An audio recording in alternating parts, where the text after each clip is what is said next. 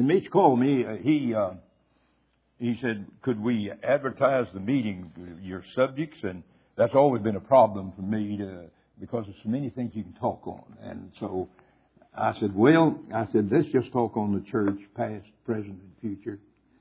Because I don't know of any subject that's more important than the blood-bought institution of the Lord. We say it's Spirit-filled, blood-bought, heaven-sent church of the Lord. Most of you are members of the church. But I find that sometimes people in the church don't know as much about the church as they should know.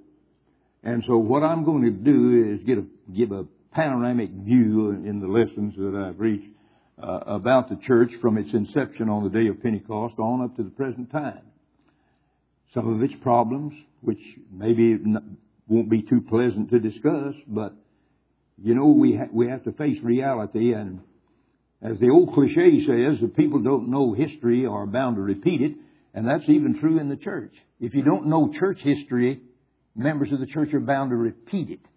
And that's why we've had 3 major apostasies in the church, which the church went down the drain. We lost all of our members through digression. And a lot of people don't know why. And I'm going to call your attention to why, and I think I can back it up both with the Bible and with historical facts. They say the best place to begin any study is a definition of terms. They say that a proposition well defined is half argued. And I sort of acquiesce in that. I think that's true. So we're going to discuss the church, first of all, as to what it is. That is the word itself. I'll be referring to some scriptures, Matthew 16, a little later on. But for the time being, I want to just talk to you about what the word church means. Most of you know it's from ecclesia, which means the called out. But what I want to emphasize in our English language, that it is a collective noun, like a flock of birds or a covey of quail or something of that kind. It is a collective noun. Now, sometimes people think that I put too much emphasis on words. But our Bible is written in words, and words are vehicles of thoughts, and if you don't know words, you don't know the Bible. As most of you know, our Bible wasn't written in English. It was written in the Koine Greek, the New Testament at least was. And when the translators translated that, if they translated properly, and I believe they did in the accepted translations which you're using, then the Word of God is inspired. I wrote an article not long ago on preachers, and preachers will hold up their Bible, most of them will, and they'll say, I believe every word in this Bible is inspired from its beginning to its end. And they'll hold it up and shake their Bible to the audience. Well, I do too. I believe that. But I believe that what they did, they translated it properly. Because if the Bible wasn't translated properly, then we don't have the inspired Word of God. But when they translated those Greek words properly, then we do have we preachers can hold up our Bible and say, yeah, this Bible's inspired from its beginning to its end. And I believe that. And as I said, we've got to understand words in order to understand the Bible. When I say the church is blood-bought, we go to Acts 20:28, feed the church of the Lord, which He has purchased with His own blood, which makes it a very important institution and therefore a biblical subject. I'll tell you a little story that happened back in Fort Smith, Arkansas. Years ago, I was preaching, and I'd taken my automobile down to have it serviced at a garage. And they had a little waiting room there, and I was sitting in this waiting room, and this black man was in there kind of cleaning up. He was doing it. And I noticed he's kind of eyeballing me. He kept watching me. And after a while, he brought his broom over there, and he came over next to me, and he said, could I ask you a question? I said, yes, you can. And he said, aren't you that preacher of the Church of Christ out there at that Park Hill Church of Christ? I said, yeah, that's where I preach.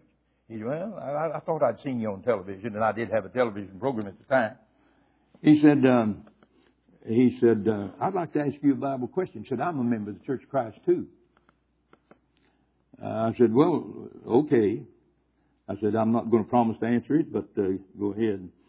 He said, you know, the Bible says over there in Acts 20:28 that the church was purchased with the blood of Christ. The church is purchased with the blood. He said, my question is, who did he purchase it from? Well, I'd never been asked that question. It kind of shocked me. And you know, when you ask a question and you don't know the answer to it, you stall for time by saying that's a good question. I said, that's a good question. I said, that's a good question. But the cogs were turning up here, trying to figure out how I was going to answer that man. He wanted to know, he said, if you buy something, you have to get it from somebody. He said, who'd the Lord buy it from? Said he purchased it with his own blood. And after I thought about it a while, I knew that over in Ephesians it had said that the Lord led captivity captive. He gave gifts to men. And that the devil had us bound with sin and servitude, according to Hebrews. And so I said, well, I believe technically he purchased us from the devil because we were all slaves to sin. He said, that's what I said, but they wouldn't listen to me. I said, well, good. But I said, I've never been asked that question before, but we were all sinners, and the devil is the headquarters of sin, and in a sense, when Jesus was raised from the dead, the devil tried to keep him bound and in the Hadean realm, but he broke the bars of the tomb and came forth victorious and planted a rose of immortality upon the sands of time whereby we can be redeemed. But anyway, it is a blood-bought institution. And as I said, being a collective noun, the church is, and we're back to the church now, it can express its meaning in two different ways. First, individually or as a unit, collectively. Now you may say, well, that's not important, but it is. It's important. I'm going to show you why. If you go to any grammar book, and after all, the Bible is written in English, and you have to understand nouns and pronouns and adverbs and adjectives to some degree. And what happened is we have the church as a collective noun. And sometimes brethren have trouble knowing whether, when the word church is used in the Bible, whether it's used in a collective sense or in a distributive sense. And a collective noun can be. So I got my grammar books down, and every grammar book that I've read says that the way that you can tell whether a collective noun is expressing collective activity or individual activity is by the pronouns that have as its antecedent. And it said if it's plural, if the antecedent of the collective noun is plural, it is always individual action.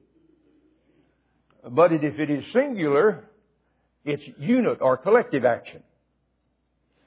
You know, y'all take up a contribution here, and that contribution is used scripturally to support evangelists, and I'll talk about that later on, and to do the other work of the church. That's collective action, because you've all put in the pot. And then you do things individually in the church. Distributively, you do it.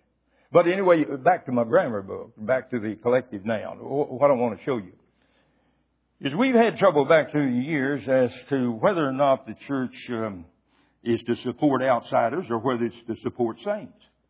Well, I read 9 times in my New Testament that they sent to saints. A saint is a Christian. 9 times. And by the way, you have the word singing or sang, one of the tenses of the verse, used 9 times too.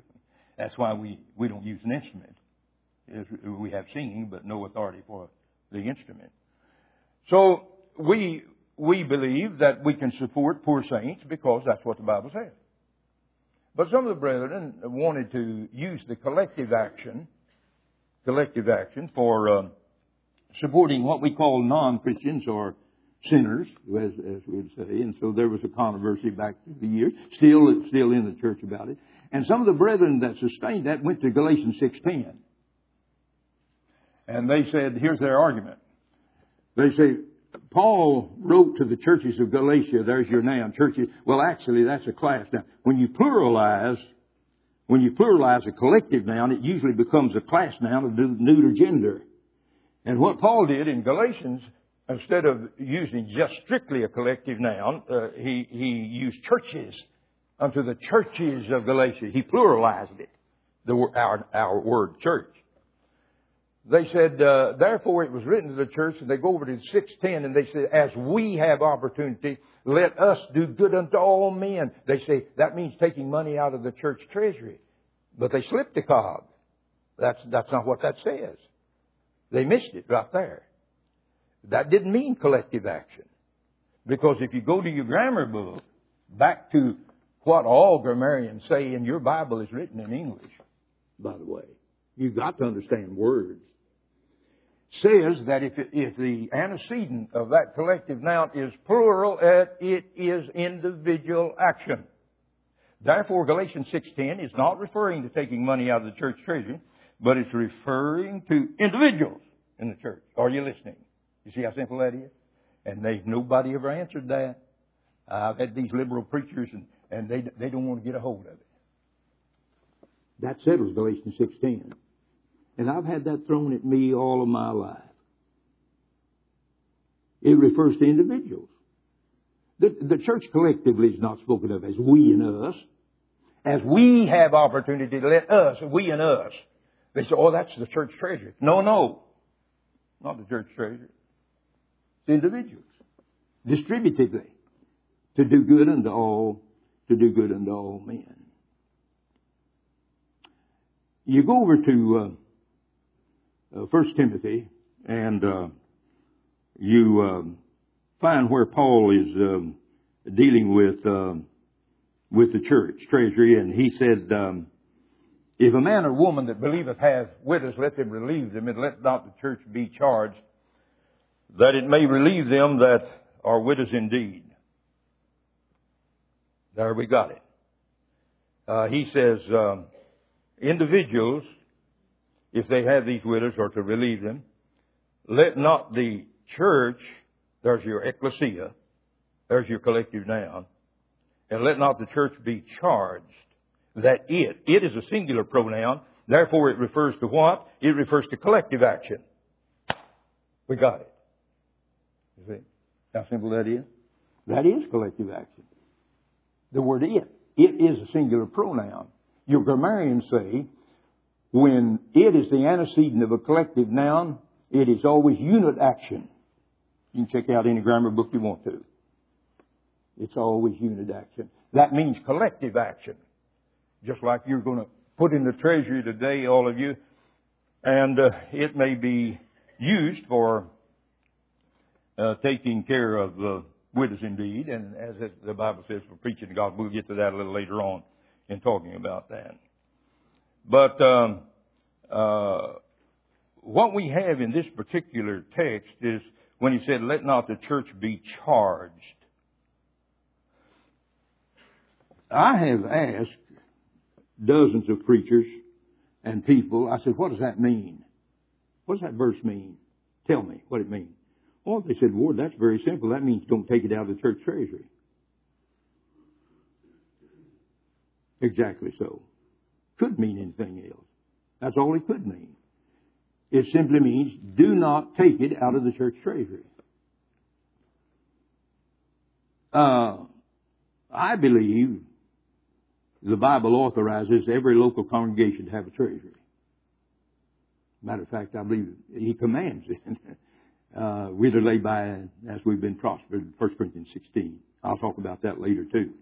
But what we have, we pool our money together.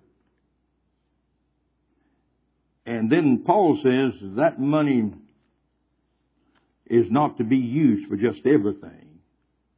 He limited the use of that money. One of the greatest catastrophes in the Church of Christ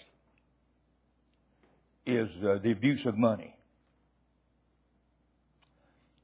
Money caused the first scandal in the church. Ananias and Sapphira in Acts were killed because they lied about money. A lot of people don't like you to talk about money. But it is a Bible subject. And it has caused more havoc in the Church of Christ and more divisions than anything else as to how to use that money. Therefore, it is important to know what the Bible teaches about it. As the Lord says you can use the treasure money for anything, well, the way some brethren spend it, you could. They don't have many restrictions. They'll dip their hand into the church treasury for almost anything. I can prove it. But I don't believe in that. I believe the Bible pretty well explicitly lets you know what you can spend money for out of the church treasury and what you can't. We'll talk about that more later. I'm not going to go into detail on that right now, but we will go into sort of detail on that a little later on. But my point is that you can pretty well tell whether or not the word church is used in a collective sense or individual sense by the context itself and by the pronouns used in conjunction with the ecclesia or with the church. What I want to do in the remainder of my time now is to take up a text, and I think Mitch had it on the board there a while ago. It's Matthew 16, 18 and 19, talking about the church. Jesus entered into the coast of Caesarea Philippi. Caesarea Philippi was located up in northern Palestine, and it was sort of a rock-bounded, rock-surrounded, rock-founded city up there. Jesus had gone up there for some solitude with his apostles. The city was built by Philip the Tetrarch of Trachonitis, who was the son of Herod the Great. Old Herod had 3 sons, and they were all pretty bad men. Philip was one of them. And he rebuilt the city of Caesarea Philippi. It had been destroyed. When he built it, he named it after himself and the reigning Caesar, and so he called it Philippi for himself and then Caesar for the Caesar. So you have the city of Caesarea Philippi. Jesus entered into this city. And when he did, he asked this very important question, which is important today. Whom do men say that I, the Son of Man, am? And that's still important because if we do not know the identity of Jesus, we can't be saved. Some say, oh, well, he's a good philosopher and all of that, but he wasn't the Son of God. Well, that won't fly, that statement. He's the Son of God. And, of course, the Son of Man, too. But anyway, he said, whom do men say that I, the Son of Man, am? And they said, some say you're John the Baptist, some say you're Elijah, Jeremiah, one of the prophets. You know, that's always impressed me because here Jesus was right here on earth and teaching and every day and preaching and teaching and preaching and teaching, and a majority of the people didn't even know who he was. And then we look out here and see the ignorance in the religious world about the Bible. You can rake it off. But it's nothing new. They were ignorant back in those days. They didn't even know who he was. Jesus was disillusioned by their reply. But you can ask people a Bible question today, and they might be smart and very intelligent in science and in geography and probably a lot of other subjects, but they're ignorant on the Bible. But anyway, after he didn't get the proper answer, he turned to his own 12 and he said, whom say ye that I am? See if he could get any better answer than he received. Simon Peter, known for his impetuosity, and he was an impetuous sort of a man. Simon Peter said, thou art the Christ, the Son of the living God. which is the greatest confession that could fall from the lips of mortal man. It's a good confession. It's a complete confession. Notice, thou art the Christ, the Christos. Thou art the Christ, the Son. He's not the God. He's not the Father. He's not the Holy Ghost. In the Godhood, He is the Christ. He's the Son. There are people who deny the Trinity. Some people say there's only one member of the Godhead. They Jesus-only people, they call themselves. He said, thou art the Christ, the Son of the living God, not of an idol god of paganism, but a God that lives, a living God. Several years ago, and this is maybe before some of your time, there was a statement made here in America that God is dead, and I saw signs that said God is dead. Well, God's never been dead. He's a living God. But I don't hear that as much about it now as I did several years ago. That came up, said God is dead. But He said, thou art the Christ, the Son of the living God. And Jesus was thrilled with that confession because it is a complete confession. He said, blessed art thou, Simon Bar-Jonah, for flesh and blood hath not revealed it unto thee, but the Father who is in heaven. And I also say that thou art Peter, and upon this rock I will build my church. That's our word, church.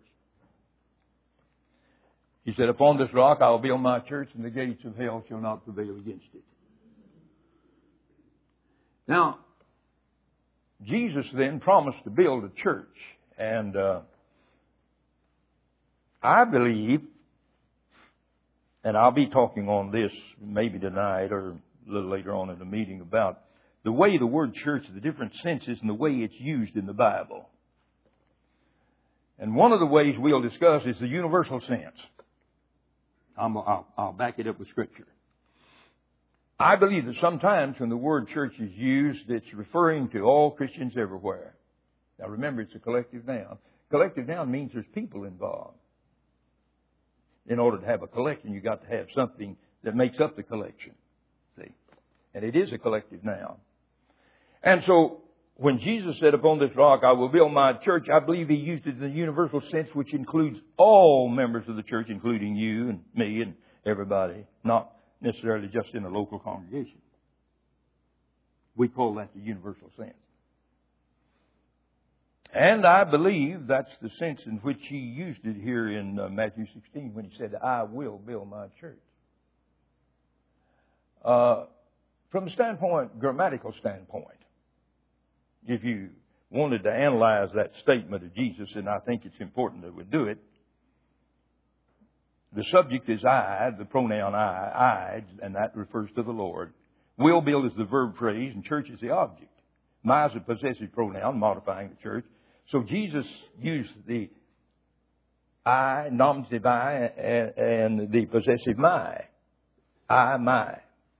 So that means the church belongs to Christ. It's the apple of His eye. It doesn't belong to any of us. We accommodatively sometimes say, you go to your church and I'll go to mine. And people refer to my church and things of that kind. And I understand what they mean by that. But if you're a member of the church of the Lord, it is His. I own no part of the church. I am a part of the church, but it is not mine. It is the Lord's. He gave His blood for it, and I gave you Acts 20:28 earlier. So, technically, the church belongs to the Lord, and that's why He said, I will build my church. As I said, the verb is will build, from the Greek word akadamio, which means to build, really to build from the ground up. I was meeting a man in debate over in Oklahoma one time. He was a certain kind of a Baptist. And he taught that the church came into existence on a mountain in Galilee before Pentecost. He didn't believe that it started on Pentecost. And I gave him Matthew 16, 18, and 19. And I said the word will build is future tense. Will build, future tense. No, he said that means to enlarge or to embellish. That says the church is already existing. What Jesus was saying is He's going to enlarge it. That's not what He said. That's what He said, but that's not what the Lord said. The word means to build from the ground up, so His church hadn't been built when He gave Matthew 16, 18, 19 is in the future. He said, I will build. Now, it's true, He had selected His apostles and He had selected other people and He's getting ready for the church to start, but actually it hadn't begun. He said, I will build my church. And as I said, the word my modifies church, and it shows that it does belong to it. And He didn't say churches, He used the singular. He used the singular. So we understand that the Lord only has one church. I know that doesn't please a lot of people in the world, but since the church is the body of Christ over in Ephesians 4, and there's one body, it doesn't take a scientist to figure out that there's only one church, and it belongs to the Lord. And I noticed Mitch printed one of my old articles, and I forgot about that article that I'd written several years ago about people saying, well, you think you're the only one going to heaven. And I says, no, I don't think we're the only ones going to heaven, because some of us are going to be lost, because God's going to take out of His kingdom all that offend and do iniquity. I've never argued that every member of the Church of Christ is going to heaven. Never have argued that. Matter of fact, to the contrary, if I read my Bible, members of the church will be lost, some of them. I preached a sermon down at Boonville the other day on 3rd John. And I talked about the three men of 3rd John. And one of them was Gaius and Diotrephes. And then there was a third man. He's a pretty good man, too. He was the man who made the little golden shrines for Diana the goddess. But anyway, I pointed out that two of these men in the church were good men and one bad. Diotrephes was a bad man. The other two were good. I said, does that mean that only 2/3 of the church are going to be saved? I said, well, I don't know that it does. But I said, I hadn't thought about it, but I went over to Matthew 25, and Jesus taught the same thing. He said in the church and in the kingdom, He said, I gave one man 5 talents, and I gave another 2, and I gave another man 1. The 5-talent man was a good man and gained 5 more, and the 2-talent man, he gained more, and He said, well done, thy good and faithful servant, enter into the joys of the Lord. But the 1-talent man accused the Lord of being austere and didn't do any work in the church. And he made his point, or tried to, at the judgment day with the Lord, but the Lord said, take this unprofitable servant, bind him hand and foot, and cast him into outer darkness. There will be weeping and gnashing of teeth. I believe he's lost. And I believe he's in the church. And in this case, you have the same thing you have in 3 John 1, and I'd never thought about that, where you have a 2-to-1 ratio. You had 2 good men and 1 bad man, and here you had 2 good men and 1 bad man. I said, is the Lord trying to tell me something? Is He trying to tell me that a third of members of the church maybe are going to be lost? Well, could be. I don't know. But I think he is teaching this. He's teaching that just because you're a member of the church, you don't have your passport signed to heaven. There's responsibility and there's duty within the confines of a local congregation. And I believe that according to the Bible, that the local congregation is the only part of the church that's actually functional. Church Universal is not functional. It has no organization. Jesus is head of it, but He's in heaven. But in the local congregation, He placed what we call elders and deacons, evangelists and members.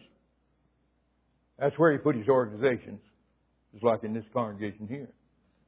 He didn't give the universal anything. I know that people want to activate the church universal. The word Catholic means universal. And the Catholics did activate it through the pontiff. But that's not scriptural. That's unscriptural. The only part of the church that the Lord activated is the local congregation, where He placed elders and deacons and evangelists and members. And He wants elders to rule, deacons to serve, and evangelists to preach, and members to work, and so forth and so on. So this is what we have in our New Testament. And when Jesus promised to build His church, He didn't have in mind at that time a particular local congregation, but the church universal. I believe that when you're baptized, as you're taught in Romans 6:3 and 4, baptized into Christ. Into Christ. And 1 Corinthians 12, by one Spirit are we baptized into one body. I believe that when you're baptized, that you not only get into Christ, but you also get into the church. I differ with the denominational world when they say you're saved and then you join the church of your choice later. I don't believe that, biblically. I believe the same process that makes you a Christian makes you a member of the church, because the Lord adds you to it. And that's the body of Christ. And so when He says, "For by one Spirit are we all baptized into one body," He uses the same terminology that He used in Romans 6 when He says we're baptized into Christ. Into Christ. And I believe that. Talking about words, and that's what we're talking about. When the translators came to the word eis, or eis as it's called, which by the way could be translated several different ways: upon, toward, in, into, to. It can be translated all those ways. But a Greek scholar knows when it is to be translated into and when it is to be translated in. Now, I'm not smart enough in Greek to know that, and I doubt that many of you are. But those scholars knew that. And I asked a scholar, I said, "Why is it that you translated the word eis into in Romans 6, 1 Corinthians 12, but in other places you translated it in?" And he said, "Hoagland, when you have the accusative case and a verb of motion in connection with eis, you always translate it into," and said that's what you have in the Koine Greek. I said, "Oh." He said, "We scholars know that and knew that. That's why in your Bible, when you pick it up and you read it, you don't read that you believe into Christ. There's not a single accepted translation that says you believe into Christ. You believe in Christ or on Christ. Piscues ton curon. I believe in the Lord. But when you come to a verb of motion in the accusative case with reflection, they say that puts you into Christ. Now, all of us know in our English language, we all know this. When you got out of your car and you started walking toward this building, you weren't in the building. You were coming toward the building. But you came through the door. And you came into the building. I-N-T-O. Now you're in the building, right? I believe that's correct. Grammatically, I believe that's correct. It just so happens that the Bible fulfills that same thing. You come toward Christ in doing certain things, but baptism is the step that puts you into Christ. And I've never had anyone to successfully deny it. I've had some to try to deny it. That's why we teach that you must be baptized to be saved. At least one of the reasons is that it puts you into Christ. Faith will not put you into Christ. You can believe on the Lord or in the Lord. And you can repent, but you don't repent into Christ or into the body. But you are baptized. And that's why we preachers preach that you've got to believe and repent and confess and be baptized in order to be saved. I believe Phil, you said there'll be a bell ring. What time do we quit? 9:45. Looks like we have about 5 minutes. There's the bell. Anyway, we're going to be talking a little later on this morning about the word church used in different senses. I'll not start into that because that's going to be my next series. But I wanted to begin with defining the word itself and what it means. Then we're going to next study the different ways the word church, the collective noun, is used in your Bible. And that'll be our next subject. I appreciate your good attention, and I've enjoyed being with you. We'll stop here.